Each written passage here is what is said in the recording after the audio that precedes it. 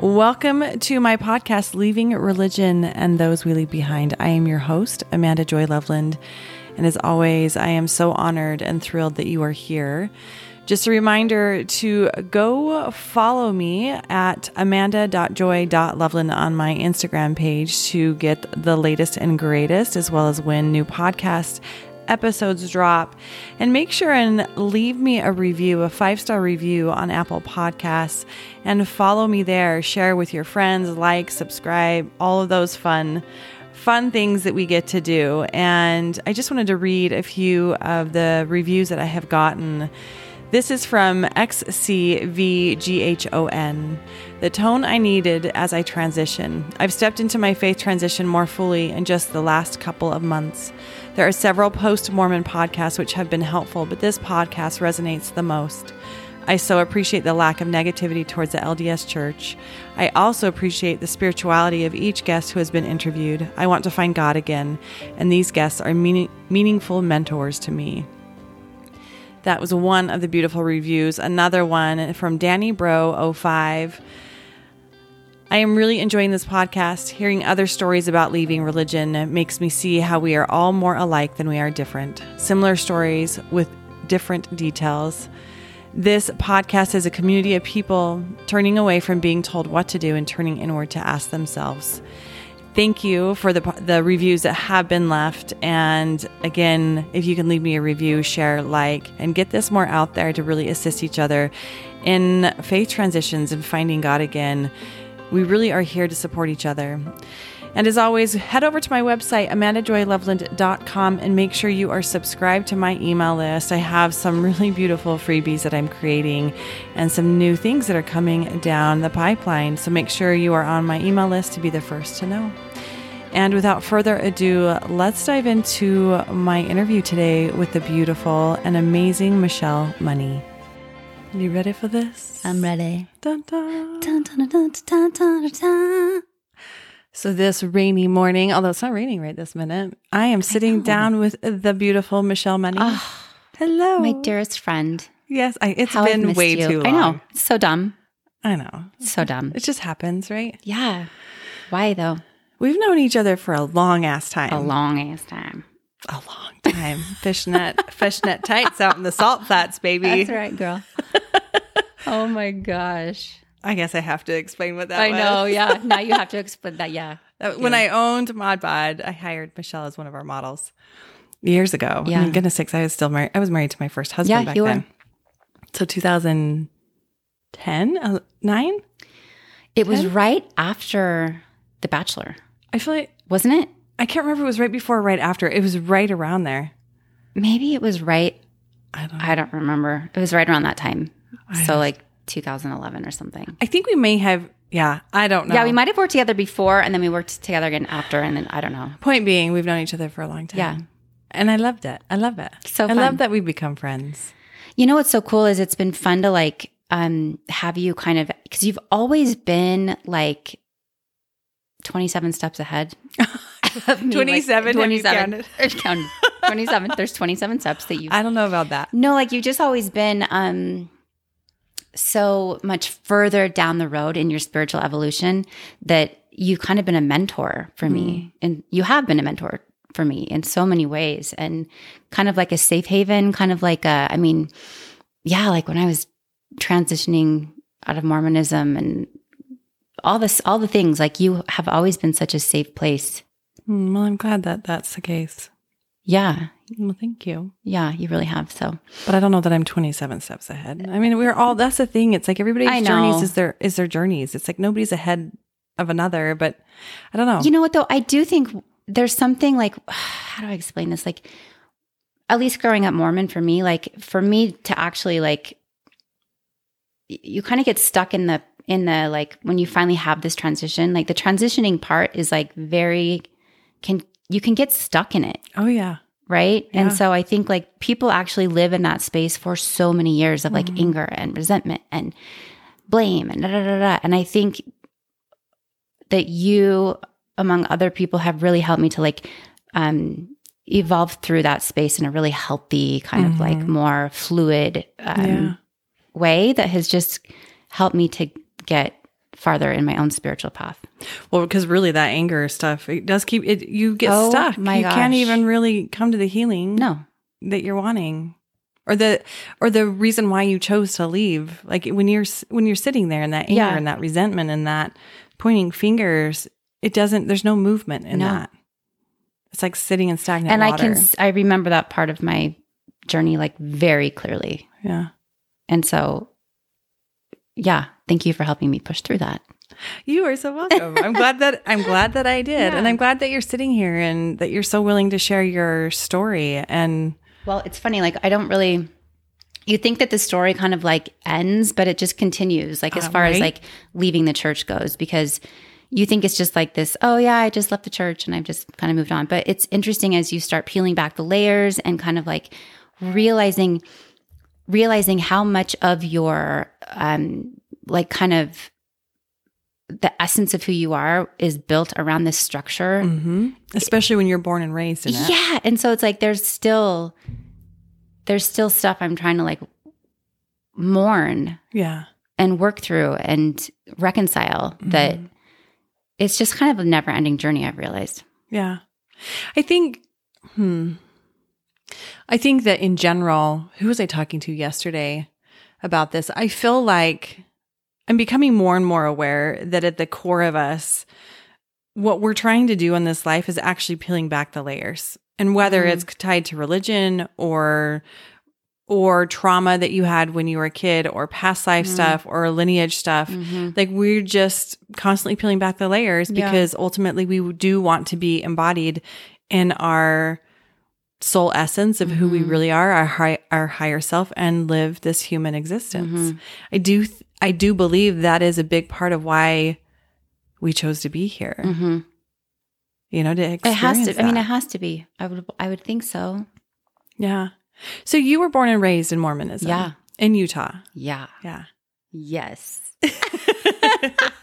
And so I have 5 siblings, and my mom comes from an incredibly devout Mormon lineage family. And then my dad was also raised Mormon, went on a mission. And then my mom and dad were married at 18, and then my mom's pregnant at 19. Oh, wow. So super young. And I'm the second oldest of 6 kids. And we were raised, like we had the articles of faith memorized. Like by the time we could like talk, like we could not watch PG movies.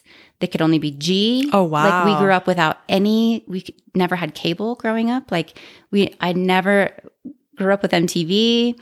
We did not shop on Sundays. Like we were really devout. But I will say it, like my mom and dad were so like just filled our home up with love. Yeah. And I mean, it was just like a very family focused, like it wasn't, I don't know, like I have beautiful, beautiful memories of my childhood. And that's awesome. And, you know, we were very involved in the community and in our wards and great friends. And like it's so funny because I do have like a lot of incredible memories growing up in the church. So I know a lot of people tend to have some resentments or situations that happen, but I can truly say that like my experience within the church has been wonderful, you know? That. And so down the road, like, gosh, probably when I was like I was probably 13, my dad actually started doing like and this was like before the internet. So he was like checking out books and reading books and doing all this research on the history of the church. And he ended up leaving the church. Because he did? Yeah. I had no idea. Yes. I didn't know that. He kind of did his own like homework on it and really studied it and really came to like found out a lot of the truths that now we can just easily like Google. And he was like, I can't live a lie anymore. Wow. And it was really, really hard for my family and my mom. It was just devastating. Oh, I can imagine. But yeah, he took his garments off and he stopped going to church, and he did not make a big thing over it. Like he did not sit us all down and try to convince us of anything. He just truly sat back and allowed himself to just live his truth.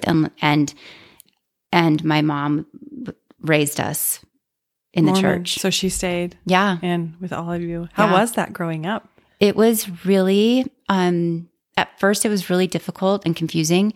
And, gosh, I hate even saying this out loud, but I think that just to give you a sense for how deeply embedded and ingrained the church was in my brain then, I could not fathom that he could just leave the church. And in my mind, I was like, he must have done something so awful. He must have cheated on my mom, and he just doesn't want to confess, and he feels so guilty. And like, these are the stories I'm making up in my head because I cannot. You didn't understand. I did not understand. And I was just like, no,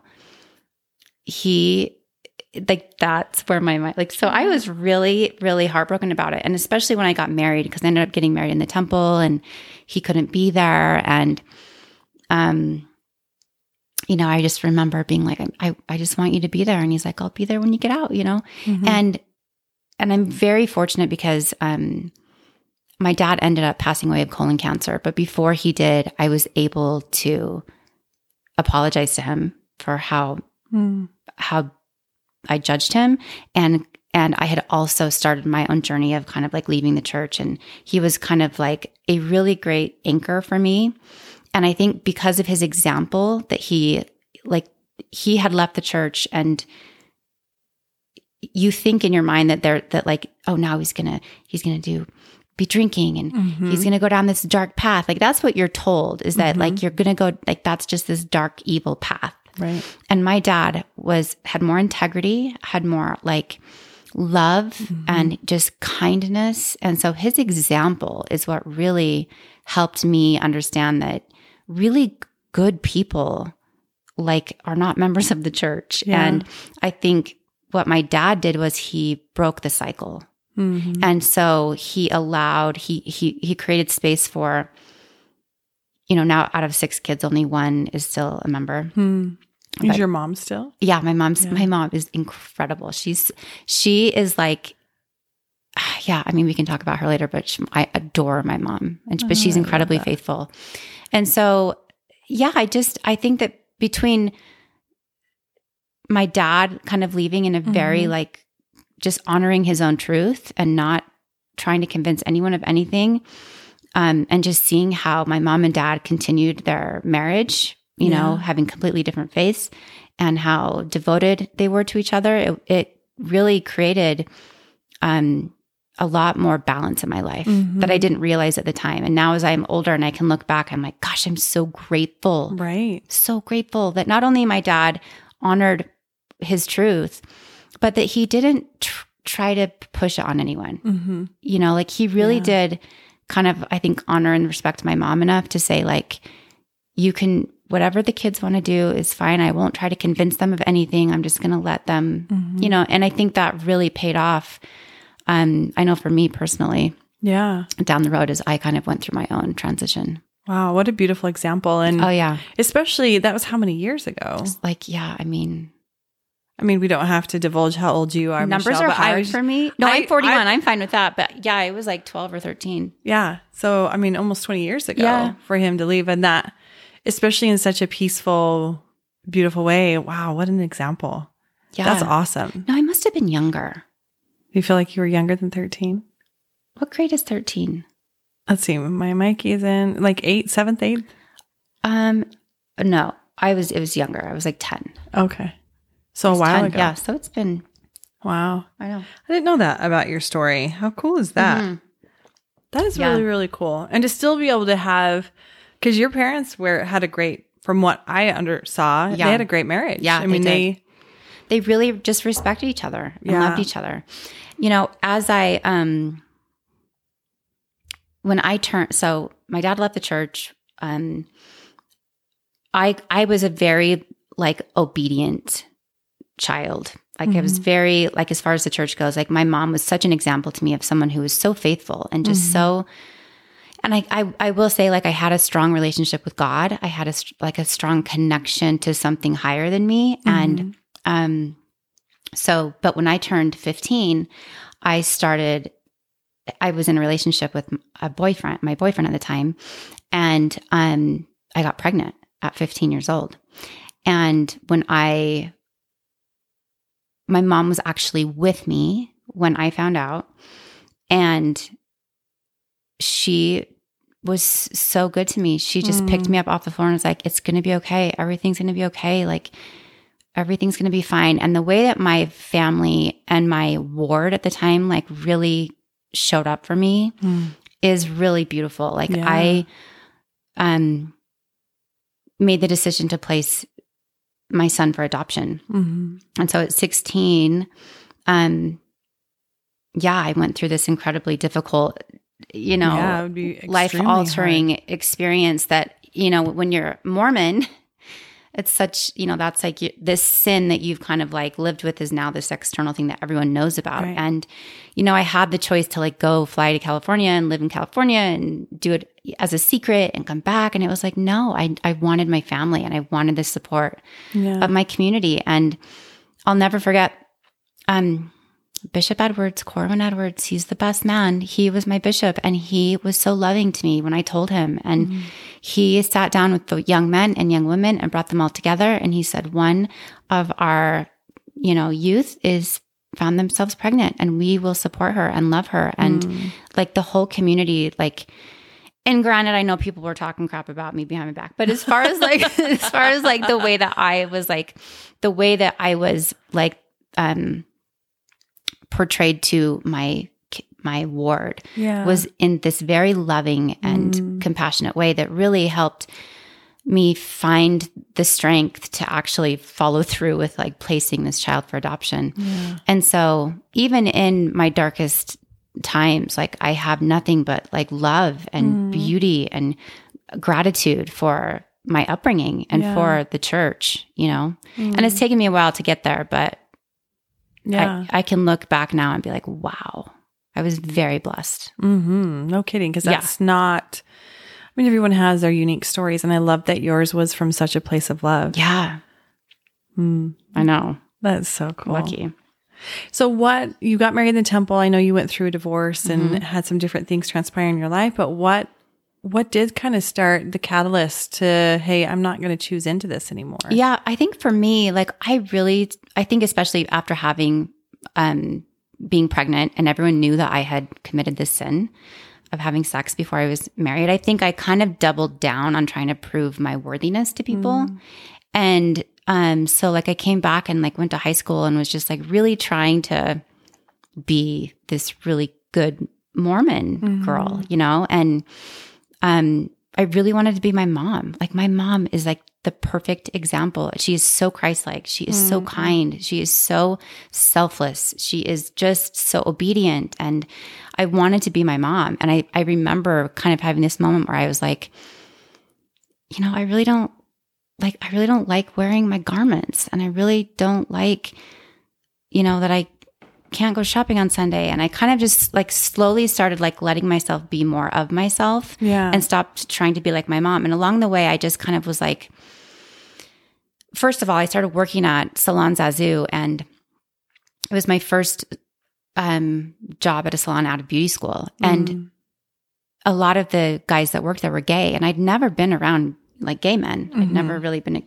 like exposed to the culture to anyone like that. And so I came into the salon and was like very, very like enamored and like fell in love with these gay men. And I could not like wrap my head around the fact that like my church created this belief that if you're gay, you are sinful. And so I started really having to reconcile that. And it was really difficult. And along the way, like I was doing movies or doing film or makeup for film, hair and makeup for photo shoots and stuff like that. And I remember these late night, working through the night. And so I started drinking coffee because I was so tired, right? Yeah. So I like started drinking coffee, and then I was like, wait, I can't drink coffee or tea, but I can have Diet Coke. This is very confusing. Like that whole like word of wisdom stuff started kind of like crumbling before me a little bit. And then, I think what really happened for me was I I had thought that I was supposed to do all of these things to be happy. And I'll never forget, Brielle was like just a baby, and I had gotten married in the temple to like a worthy son of God. And I had my first child, and I was 24 years old, and I was in my house just like being a housewife. Mm-hmm. And I was like, wait, is this it? So this is it, huh? Like, so wait, I'm supposed to be like a stay-at-home mom now and just like raise kids, and this is my life. And it just felt like, it felt like such a no for me. Like it felt like there's something bigger out there. This can't be it. Yeah. And I was so unhappy. And granted, I got married very young, and my ex-husband and I were not compatible. But, you know, I think that for me, I just wanted someone who would like love me. Mm-hmm. And that was like a Mormon, because I felt so much shame around the fact that I had had sex before I was married. Yeah. And I kind of struggled with that. So anyway, I started kind of unraveling as far as like the gay community goes, like loving these men and not being able to like make that work. And then the word of wisdom stuff was really not working. And then just my happiness was I was not happy. And then kind of just surrendering to the fact that like I can't be my mom, and I just need to be who I am. And that kind of sent me on this journey that ended in like me getting divorced, and then just not going back to church. And that's when I went like kind of just kind of walked away. It wasn't because of anything that had happened to me. No one was disrespectful to me. It was just very much like I just needed a break. You know, so that's when I actually went on The Bachelor, and then I did Bachelor Pad, and then after Bachelor Pad, that is when I had a friend, one of my clients. I was doing her hair at the time, and she was like, "Have you ever read what's it called? The CES letter?" Oh, yeah. And I was like, "Wait, what?" And I'll never forget it, because she emailed it to me, and I was on a flight to New York like the next day, and I read the whole thing. And by the time I landed, actually, no, I read it on the way back. By the time I landed from New York to Salt Lake City, I remember being so mad, and so like just that cognitive dissonance where you're just like, wait, hold on here. Wait, what? Did I just read? And it just kind of broke me open again. And that's what led me down this very, very like deep dive into, is this church true? Like I placed my son for adoption to a family that was Mormon, because I believed so strongly in this religion. And now I'm finding out that there's so many lies that were fed to me. And I made this big decision based on this lie. And so it was really disheartening, to say, you know, there was just a lot about it that broke me back open and made me really mad. And looking at my past, you know, kind of having to reevaluate the decisions I'd made and the choices I'd made. And I did all these things according to this belief, and now it's just like not even real. And that was like a few years of like lots of John Dehlin, lots of like, actually, I'll never forget this. There was this blog at the time called xmormon.com or something. Yeah. And I had reached out to him, the creator of that website, the owner of that website. And I said, I'm desperate to find out some answers. Would you please be willing to meet with me? And then I also met with this seminary instructor or seminary leader. He was in charge of the seminary program or something like that, up in Logan. I forget his name, but I said, I need you to help me with this. And so in the same day, I went to lunch with the seminary guy. And I said, this is what I've read. Can you please, is this true? Like, are these, like, did Joseph Smith really like translate the Book of Mormon with a rock in his hat?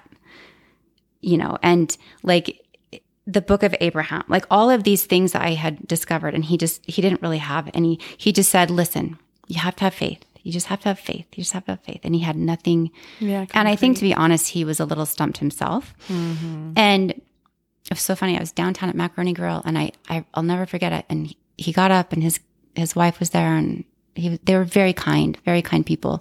But I just remember being like, I think I just rocked his world. You're like, oh, and crap. like he walked, and he got up and he left, and then the other guy from Ex-Mormon walked in. I met them in the same place at different times. And I went and sat in a different table with him. And I'm like, I need you to help me understand this. And he's like, here's the deal.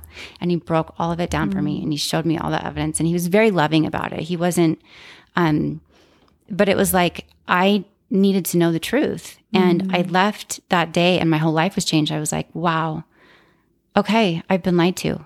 And a lot of the things I thought were true were just whitewashed and not even accurate. And then I became angry. That's when I went into the angry, resentful, mad phase. Yeah. Yeah. And that was fun for a few years. Was it until a few it wasn't? Years? Oh yeah. Did you ever watch Murder Amongst the Mormons on Netflix? I did watch that. Yeah. That one. Yeah, I did. I had no idea. So Yeah, I've never read the CES letters. I haven't had I haven't had a desire to do it. I know for me, I know enough, and it was just like, this isn't my church. This isn't for me. Yeah. You know, so I haven't needed to read it. Yeah. But watching the Murder Amongst the Mormons, I'm like, goodness sakes, this was when we were alive. Like, this isn't that long ago that this happened. And we don't really, I don't remember this. Did you? When you were watching it? Oh, the bombings and we were never told any of that. That was never. But even the prophet going up on the podium and actually talking about it, I don't remember. No, I was so young at the time too. Yeah. My mom remembers it. My mom was like, "Oh yeah, I remember all that happening." Yeah. The CES letter is a beautifully written. It's by Jeremy Runnell, and he basically compiled. It's this like letter to wasn't it for his wife or something? Yes. Yeah, I've heard the story behind it. It's basically the best like document you could send to someone that's just like, here's all the evidence. Here's here's everything that you told me. Here's everything that is actually true. And here's the links to everything to support it. And a lot of it actually came from the church's website. It's just hidden in the archives. It sounds like. Well, the thing is religion is something that man has created. There's no question in my mind. I mean, when you go back to history and you go look at the religions that were created hundreds and hundreds of years ago, it was always at the whim of some man. Yeah. And again, this is what happened with Joseph Smith, that supposedly received this inspiration.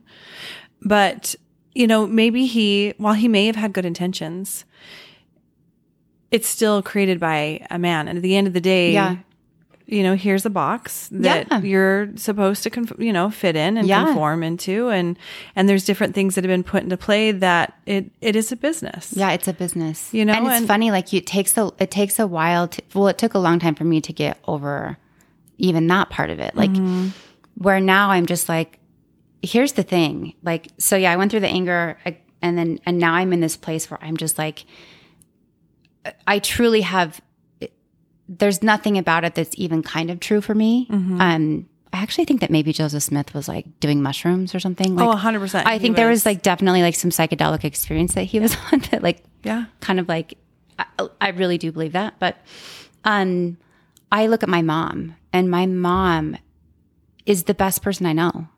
And she has devoted her life to Christ and to the church. And it is such a beautiful way for her to live, and for so many people to live. And there's nothing about it that I don't want any ill will towards them. Like, I hope that it just thrives and is there for the people that need it. But like, there's nothing about it that I don't sit and think like, well, what if the church really is true? Like, I just think it's just like an avenue for people that actually could be really helpful. Just like Catholicism and just like Buddhism and, like, of course we're all going to have these different beliefs. And so I think I look at it now and I have such a love for it. Like it took me a long time to get to where I'm now, like, oh, I loved my bishop, and I love the primary songs, and I love that I grew up like really having, I love that we had to get up and give talks, there's something about that really gives you confidence as a child, and having to be part, like the Young Women's President, like all of the things that you actually, that made me who I am today. Many of those things come from being in Young Women's and being, a beehive and be, all like going to camp and, like having to like getting up and bearing my testimony in front of the church and playing the piano, being the pianist. And, there's so much, like, I'm so grateful for it. Yeah. I'm so grateful for it. I wouldn't go back and change one thing. Right. I'm the same. Yeah. I'm the same. There's a lot of things I have learned. In fact, sometimes I think, because my kids they've all chosen out, and we went to a baby blessing for our granddaughter. Actually, I can't believe we have a grandbaby, but we went to her baby blessing, and all my kids are like, we don't want to go to church. And they're so uncomfortable going in. And it was interesting because there's that part of you that, they get to choose what they want to choose. Right. Yeah. And then there's the part of me that it's like, I'm also forcing them to go to this because this is family and we're going, this is our, yes. But and I kept having these conversations in the car of, hey, just relax, take a breath, and just try to observe. Just notice. Like, go in with some curiosity of just watching and listening to the things that are said. And because on some level it is fascinating, just interesting, as if you were just doing research to different religions and totally, and I don't know, my daughter especially, she was really I'm like, what is going on? She goes, I feel so uncomfortable. Wow. I don't like being there. Wow. And that, it's an interesting dynamic. And at the end of the day, I do think that I feel like when we do go through this process of healing, we do come to a place where we can sit back in a chapel. Yeah. And not necessarily really, want to be there every Sunday, but we can sit there and go, okay, this is interesting. This brings a lot of peace to many people's lives. And just be an observer of what they're choosing and how it's bringing them joy. Totally. It's funny because I look at Brielle. She's 17? She's 16. 16. Oh, that's right. Her and Alexa are the same age. Yeah. 16 years old. And, her dad stayed in the church and I had left the church. So she kind of grew up with these very different upbringings, these different homes, these different energy, different. And, she was, maybe 4 or 5 when I was really in my anger phase. And she basically never really wanted anything to do with the church. And she tried and she'd go with her dad, but she just never really felt comfortable with it. And she really struggled because she knew that she believed that her dad would be mad if she told him that she didn't believe in the church. And,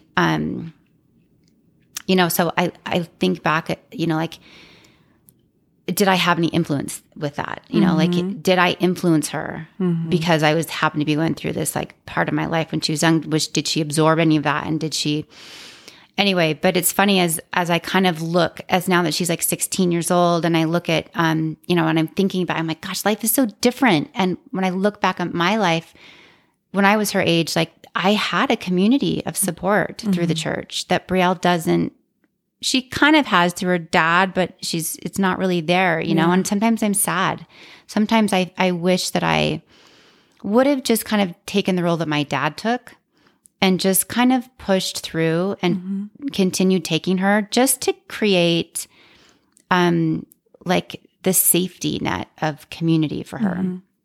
Because as I've gotten older and with everything going on in the world right now, like I think that is the thing that I wish Brielle had more of, is community and around a higher power, around something bigger than what's going on here, and a connection with a higher source. And I know that Brielle feels that, but she doesn't know what it is, and she doesn't really have a solid footing on like,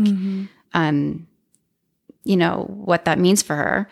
And I sometimes feel bad. Like I sometimes wonder if I did it wrong. Yeah. Well, I think that's what we do as parents all the time, right? Yeah. We're always going, crap, did I screw up this kid? And how, Yeah. And yet, to what you were saying earlier, constantly unwinding pieces that that you have ingrained in you because you were brought up in the Mormon Yeah. religion.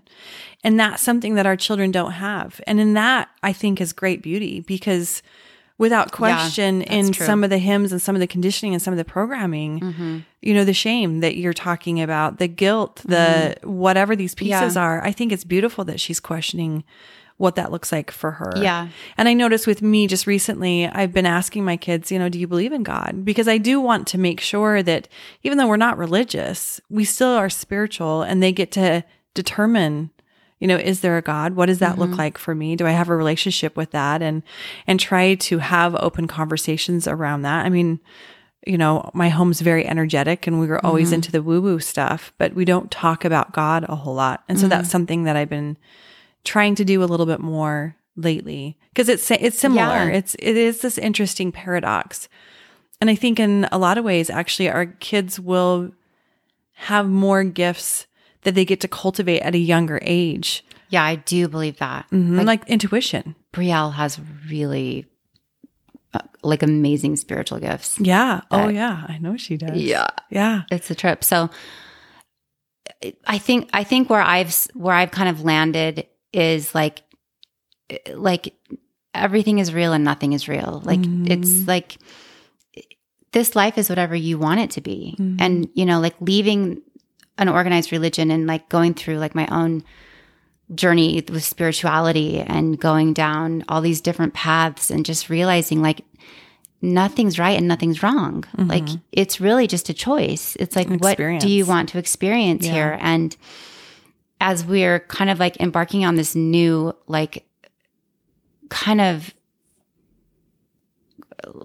uncharted territories in the social media world and online, and just this lack of sense making and this inability to actually know what is true and what is real, I find myself longing for organized religion again. I find myself wishing I still believed in the church. Yeah. Because it was very easy. I mean, it wasn't, but it was this is what you do, and this is how you live, and this is what is right, and this is what's wrong, and this is what's true, and this is what isn't. And there's something about that is really helpful to the mind, right? Our minds like to have that kind of clarity, and and so I've found that in the last few years, even just my whole view of the world has shifted so drastically, just politically and with spirituality, and with going through my own shadow work and seeing how broken we all are, and how everyone's just projecting their own stuff, and how it's just madness. Right. And it's gosh, wouldn't it be easy to just go back to family home evening on Monday nights and reading our scriptures together as the family?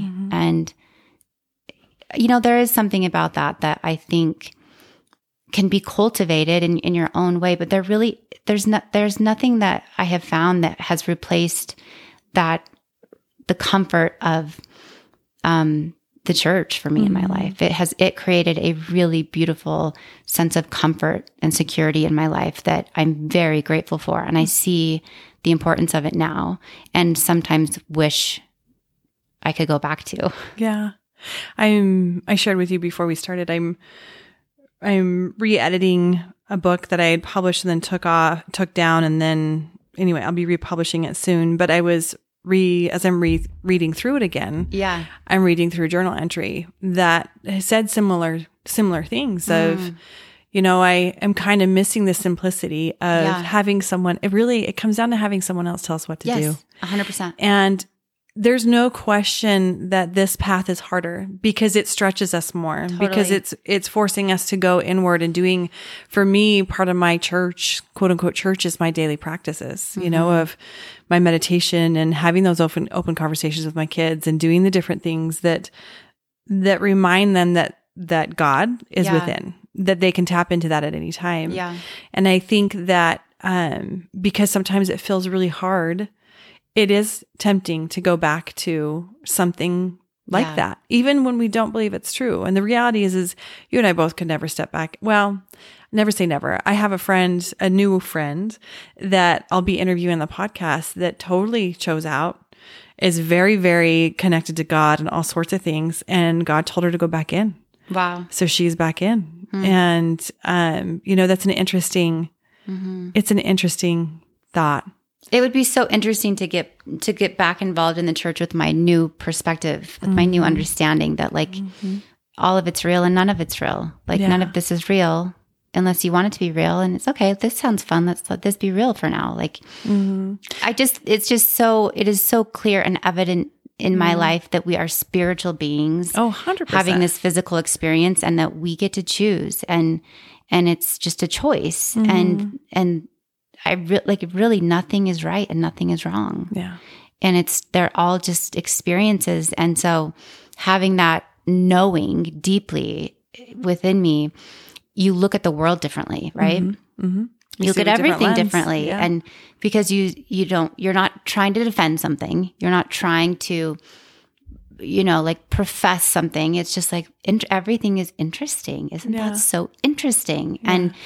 And so wouldn't it be interesting to go back to the Mormon church and like sit in gospel doctrine class and be like, whoa, this is a cool story. Yeah. Like, how can I learn from this? Instead of trying to make it mean something about who I am, right?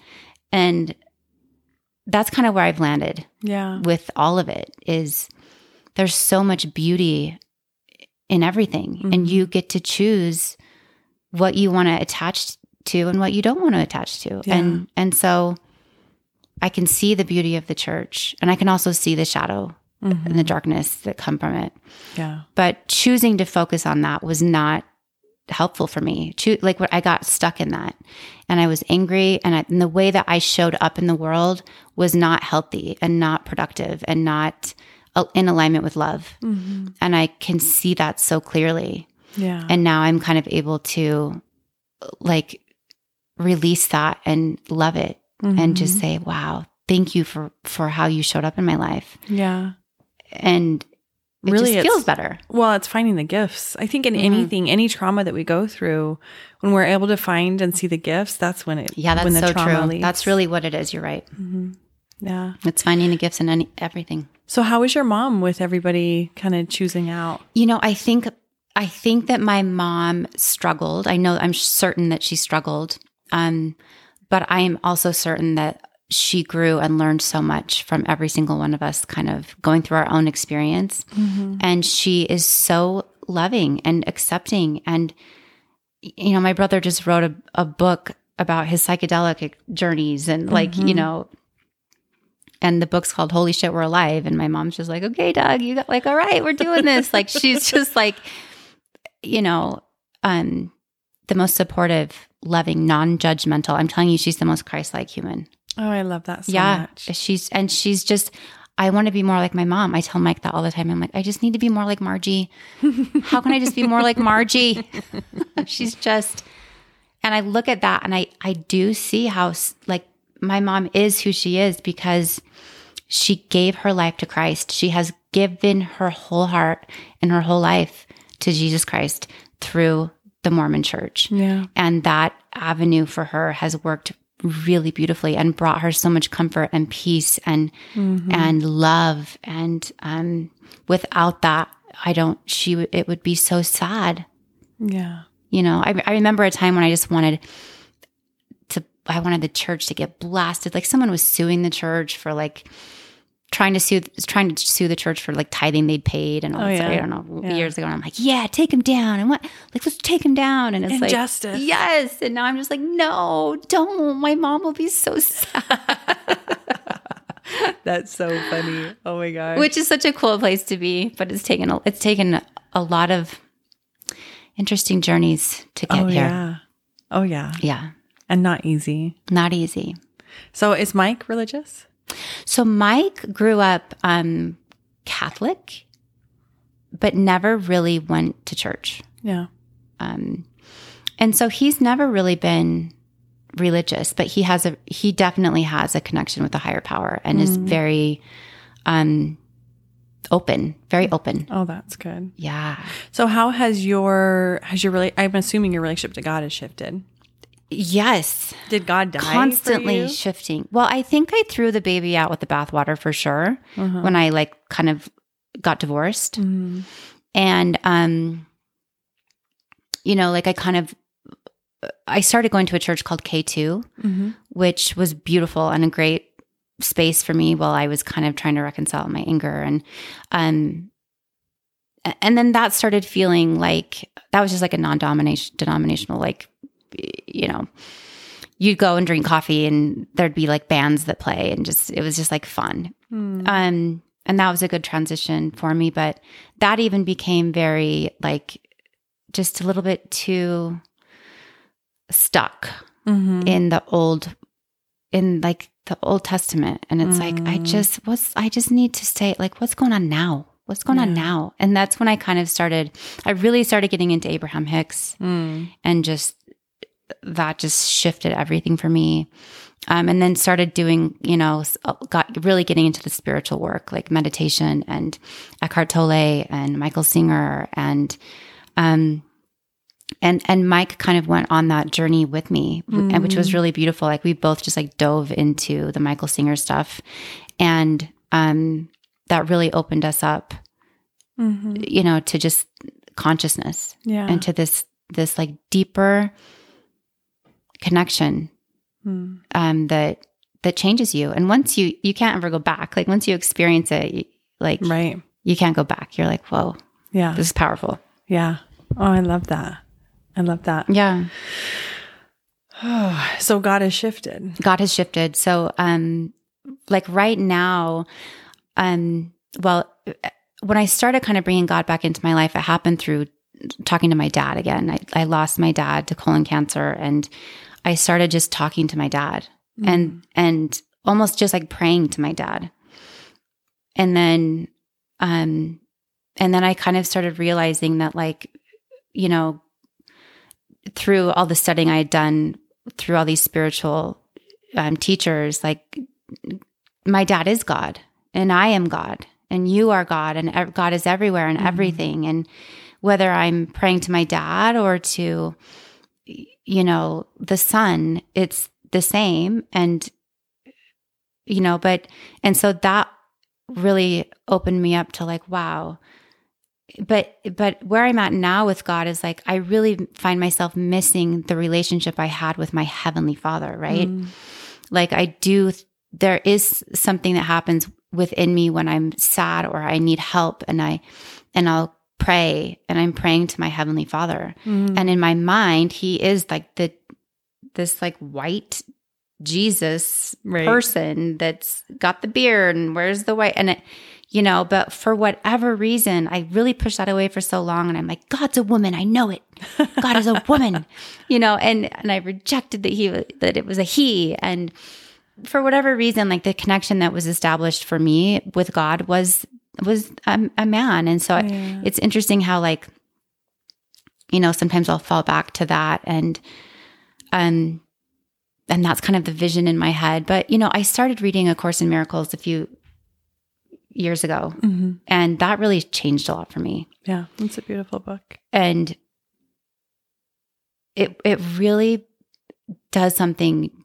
It's the most spiritual book I've ever read in my whole life. And it was the closest thing to like reading the Book of Mormon or the Bible that I've experienced, but that like really gives you, like, it really does shift, you know, everything inside of you. And that opened me up to like, a different relationship with God that is really beautiful. And when my daughter was in a longboarding accident like a year and a half ago and was in a coma for 10 days. And, you know,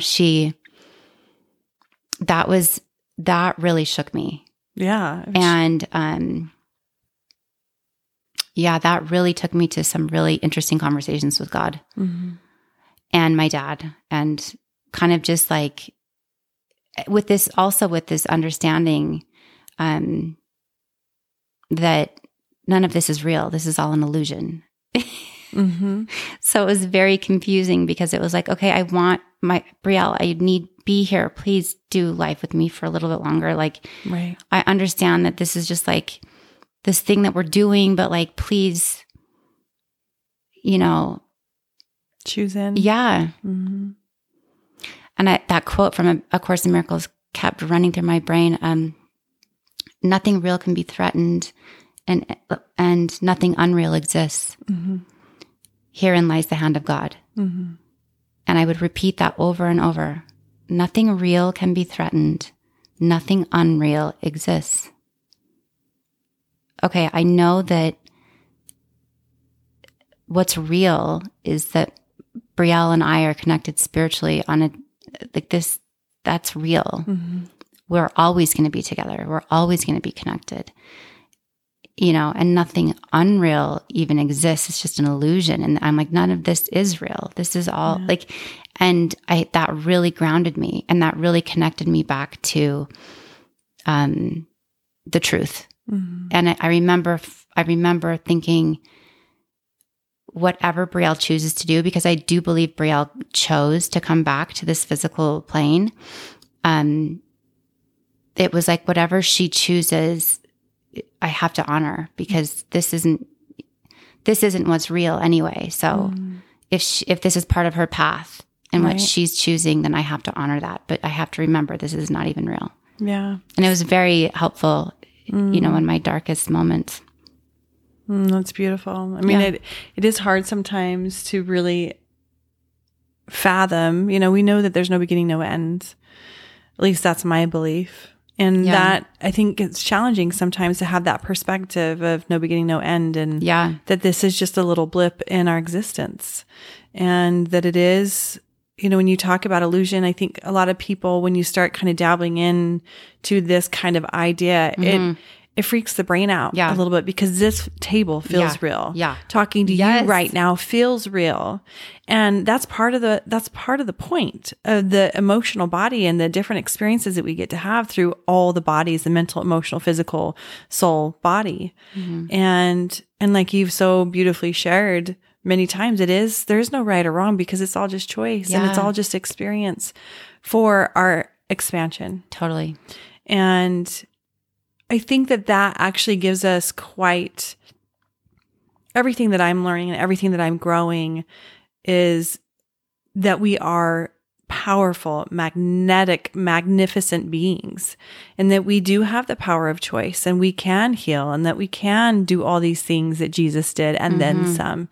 And when we start really embodying and becoming more and more aware of our Christed self that is within, then life does get to be more of this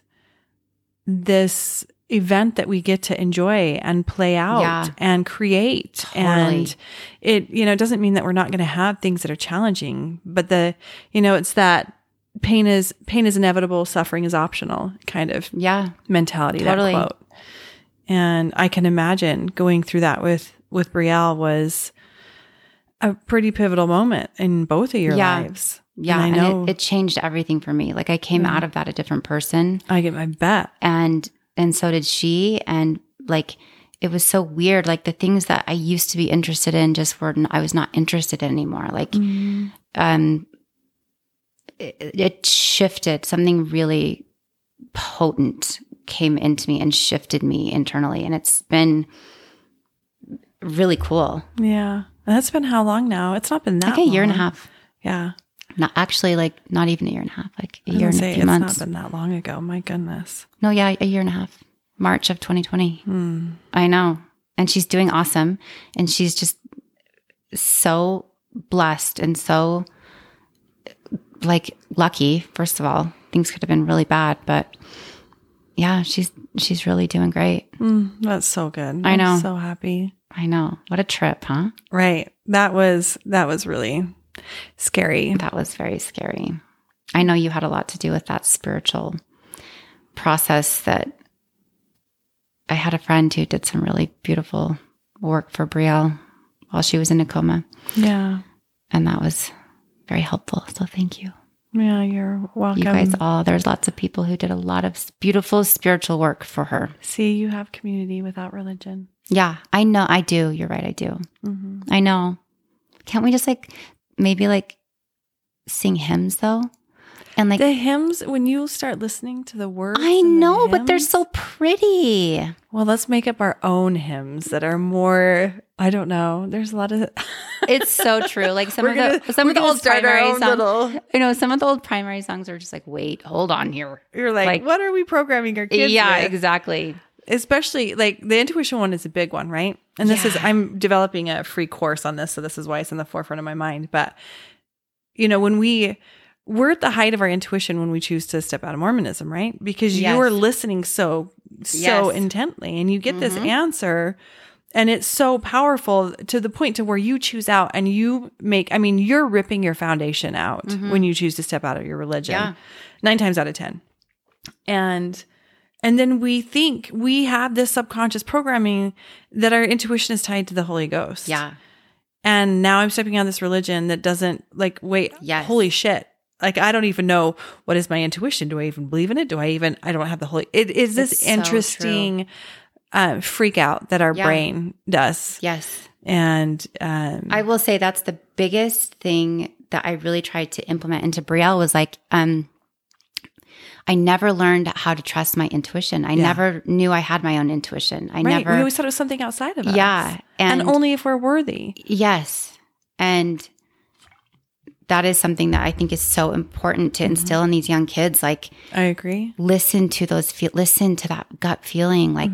That means something. That's your higher being. That's a higher power. It's communicating with you. And, or even, all these, since we're talking about kids, all these kids are so empathic. They're so empathic. What is up with that? They're just, I believe very strongly that these kids that are coming in have a lot more gifts and actually have more of the veils, quote unquote, veils removed. Yeah. So that they do have, because we all have these abilities. We all have the ability to see and hear and feel, because I'm a big feeler.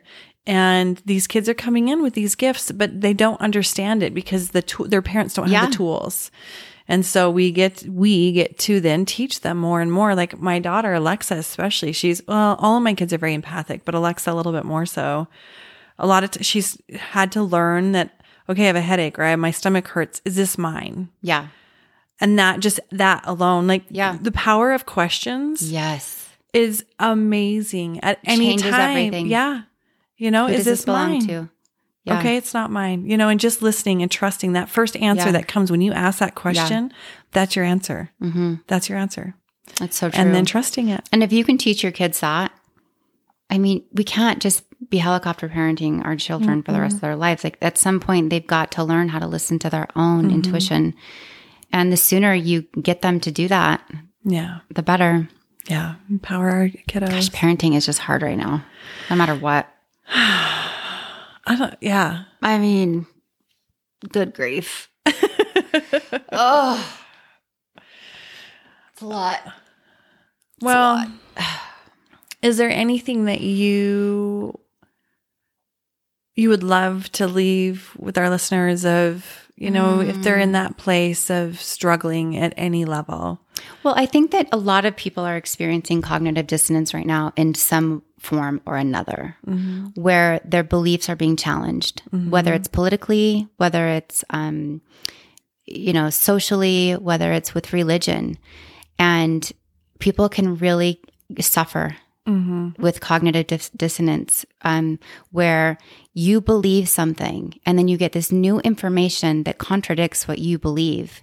And it leaves you in this very uncomfortable, uncertain, and kind of defensive space that you have to work through. You have to work through it. And so I would encourage anyone who's kind of living I kind of just currently went through it again with my political beliefs. I always kind of considered myself to be more left leaning. I'm a registered Democrat. And a lot has happened in the last few years where I'm like, whoa, wait a minute, hold on. Yeah. Maybe this isn't, and I went through a lot of cognitive dissonance with it where I'm like, wait, no, this can't be I had new information given to me and that I read and that I was, really put thoughtfulness into that contradicted the belief that I had already established. Yeah. And you have to make room for that. And you have to lean into that. And you have to allow yourself to be wrong, or to just not even be wrong, just to evolve. Just be open to Let yourself, like, I hope that I don't have the same beliefs in 10 years that I do now. I hope I'm looking back and laughing at myself in 5 years and being like, I cannot believe you believed that. You know, that's the goal, is you want to continue to evolve and grow and expand. And when you're stuck in a way of believing or thinking, and you're not, it's not settling well. Like, that's what I experienced when I fell in love with these gay guys at the salon. I was like, wait a minute, I'm not supposed to feel this way. Like, you're supposed to be wrong, and your life is and these men were like so loving and committed in these committed relationships, and that were more beautiful than any relationship I'd ever seen. And it was like, that created cognitive dissonance. And I struggled with that. And that's what eventually led me to have to say, you know what, this religion isn't working for me anymore. And I have to let myself move through that so that I can be free of that uncomfortable, sticky, yucky space that people live their whole lives in, because they just can't let themselves evolve. And so that would be my biggest takeaway to anyone, I think, would just say, we're all, I think, experiencing that in a lot of different ways in the world right now. And it means something. And it's challenging your beliefs, and it should, and we should be challenging. We should be questioning everything right now. Yeah. And let yourself go there and see what happens. There's such beauty in that. Yes. There's such beauty. Yes. Yeah, it's really interesting. That would be my takeaway. I don't know. No, that's beautiful. Thank you. Yeah. And you just recently started up a new venture. Right? I know. It's so fun. It's so funny. My boyfriend's a golfer, so my friend and I started golfing, and it turns out a lot of women want to golf. Yeah. And it's been so funny because golf is such an intimidating sport, and it's like there's so much masculinity around it, and there's so much intimidation around it for women. But when you actually break through that and you learn and you learn how to swing and hit the ball, it's kind of a form of meditation. Yeah. And it's this beautiful like exercise that gets you out into the world and kind of back into your body, and like having to constantly be pushing towards like a better swing and a better follow through, and to like, there's something that is really good for the brain that happens. And there's a reason why like 6 million women started golfing last year. 6 million new women golfers in 2020. Wow. Women want to get out. I think women want to get off their phones and out of the TV and connect with women, and they want to do something active, and they want to be outside. And I think golf is a beautiful game that you can learn to play and play with your loved ones and play till you're very old. And it's just a great game to learn. So long story short, my friend Jen and I started a company called For All, and we're trying to get more women to come learn the game without the intimidation. So, that's so awesome. What's the website? www.forall.com. FORE. Oh, I love it. Forall.com. I know when I say you guys are starting it, I'm like, oh my gosh, this is so you got to cool. come golf with us. I do.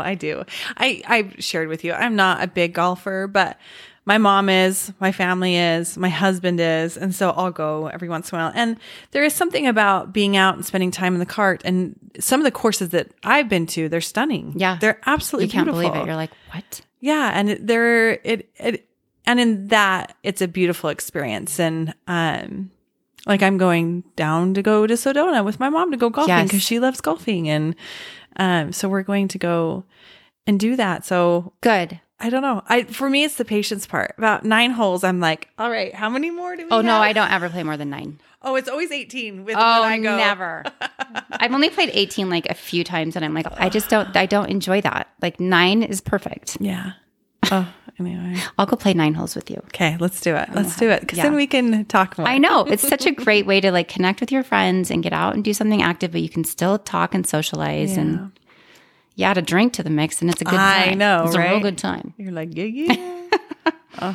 Well, thank you. Thank you so much. Thank you for everything you do. And thank you for the beauty you add to my life. And thank you for all of your spiritual guidance and for everything that you put out in the world. It's so beautiful. Oh, I'm so lucky to have you as a friend and soulmate. And just thank you. Thank you. Yeah.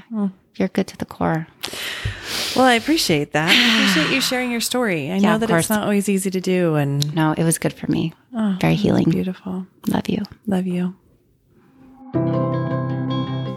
Thank you for joining us in this conversation today, and really for holding space. Every time I have a guest that comes and sits down across from me, there's such a sacredness in them sharing their story, and from such a heart-centered, vulnerable place. If you are feeling called to share your story, please reach out. You can DM me or email me. You can find my contact information on my website at amandajoyloveland.com. And again, make sure that you are subscribed to my email list and head over to Apple Podcasts to leave me a 5-star review. And I will be continuing to read reviews on each episode. As always, you are not alone in your journey. We are here to support each other, and you've got this. Sending you all so much love.